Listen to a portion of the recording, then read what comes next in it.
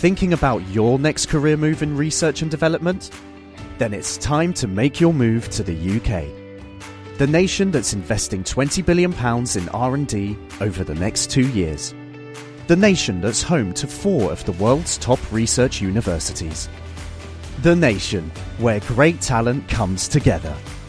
Visit gov.uk/great talent to see how you can work, live and move to the UK.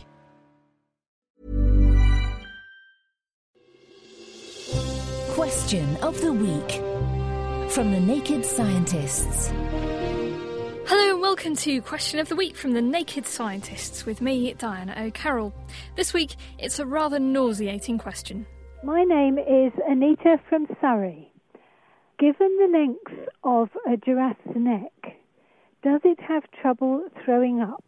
Do giraffes get over gravity as easily as the average Saturday night binge drinker?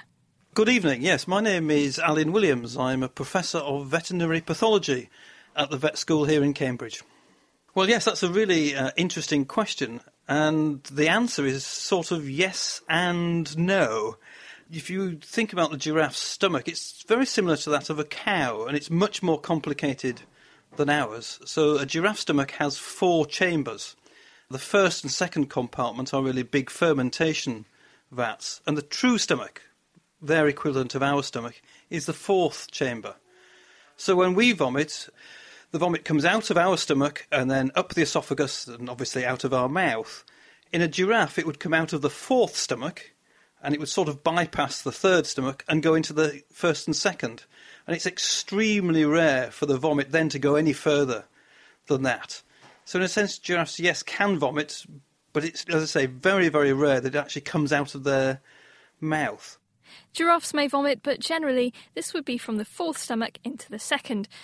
What could make it throw up in a way that was more visually similar to a human? My name is Dr. Jonathan Holmes, and I have been teaching veterinary anatomy at Cambridge University for 35 years.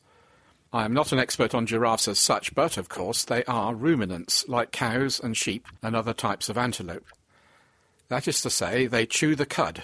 They have the capacity to regurgitate food from the main part of the stomach, the rumen, up to their mouths for further chewing to help the digestive process. So the esophagus, the food pipe of giraffes, quite naturally and frequently works in reverse to bring food up to the mouth. There is nothing physical that would stop it being sick. There are some plants that can make cows sick. One is a small herb called cowbane, another is the rhododendron. It is not common, but cows that have been eating rhododendrons can be sick, and we must bear in mind that the capacity of a big cow's rumen is anything up to 250 litres, 50 or 60 gallons. So this can be a spectacular sight, especially if a whole herd of cows have found a rhododendron clump. I'm sure there are circumstances which could make a giraffe sick in the same way.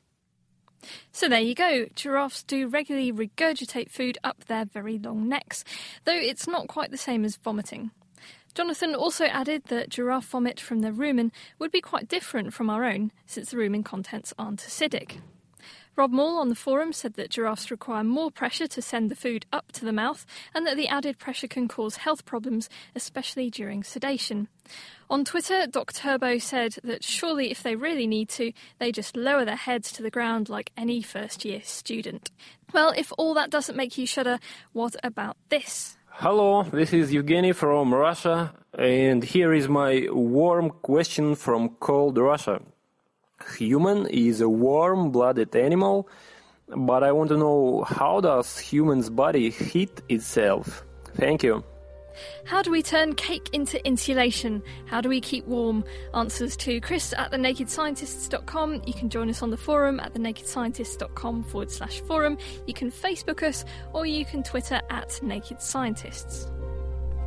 Question of the Week is part of the Naked Scientists podcast and supported by the Wellcome Trust and UK Fast.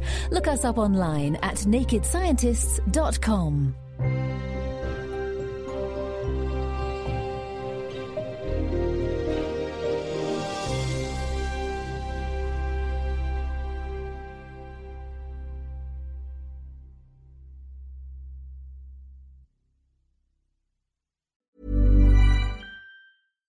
Thinking about your next career move in research and development? Then it's time to make your move to the UK. The nation that's investing £20 billion in R&D over the next 2 years. The nation that's home to 4 of the world's top research universities. The nation where great talent comes together.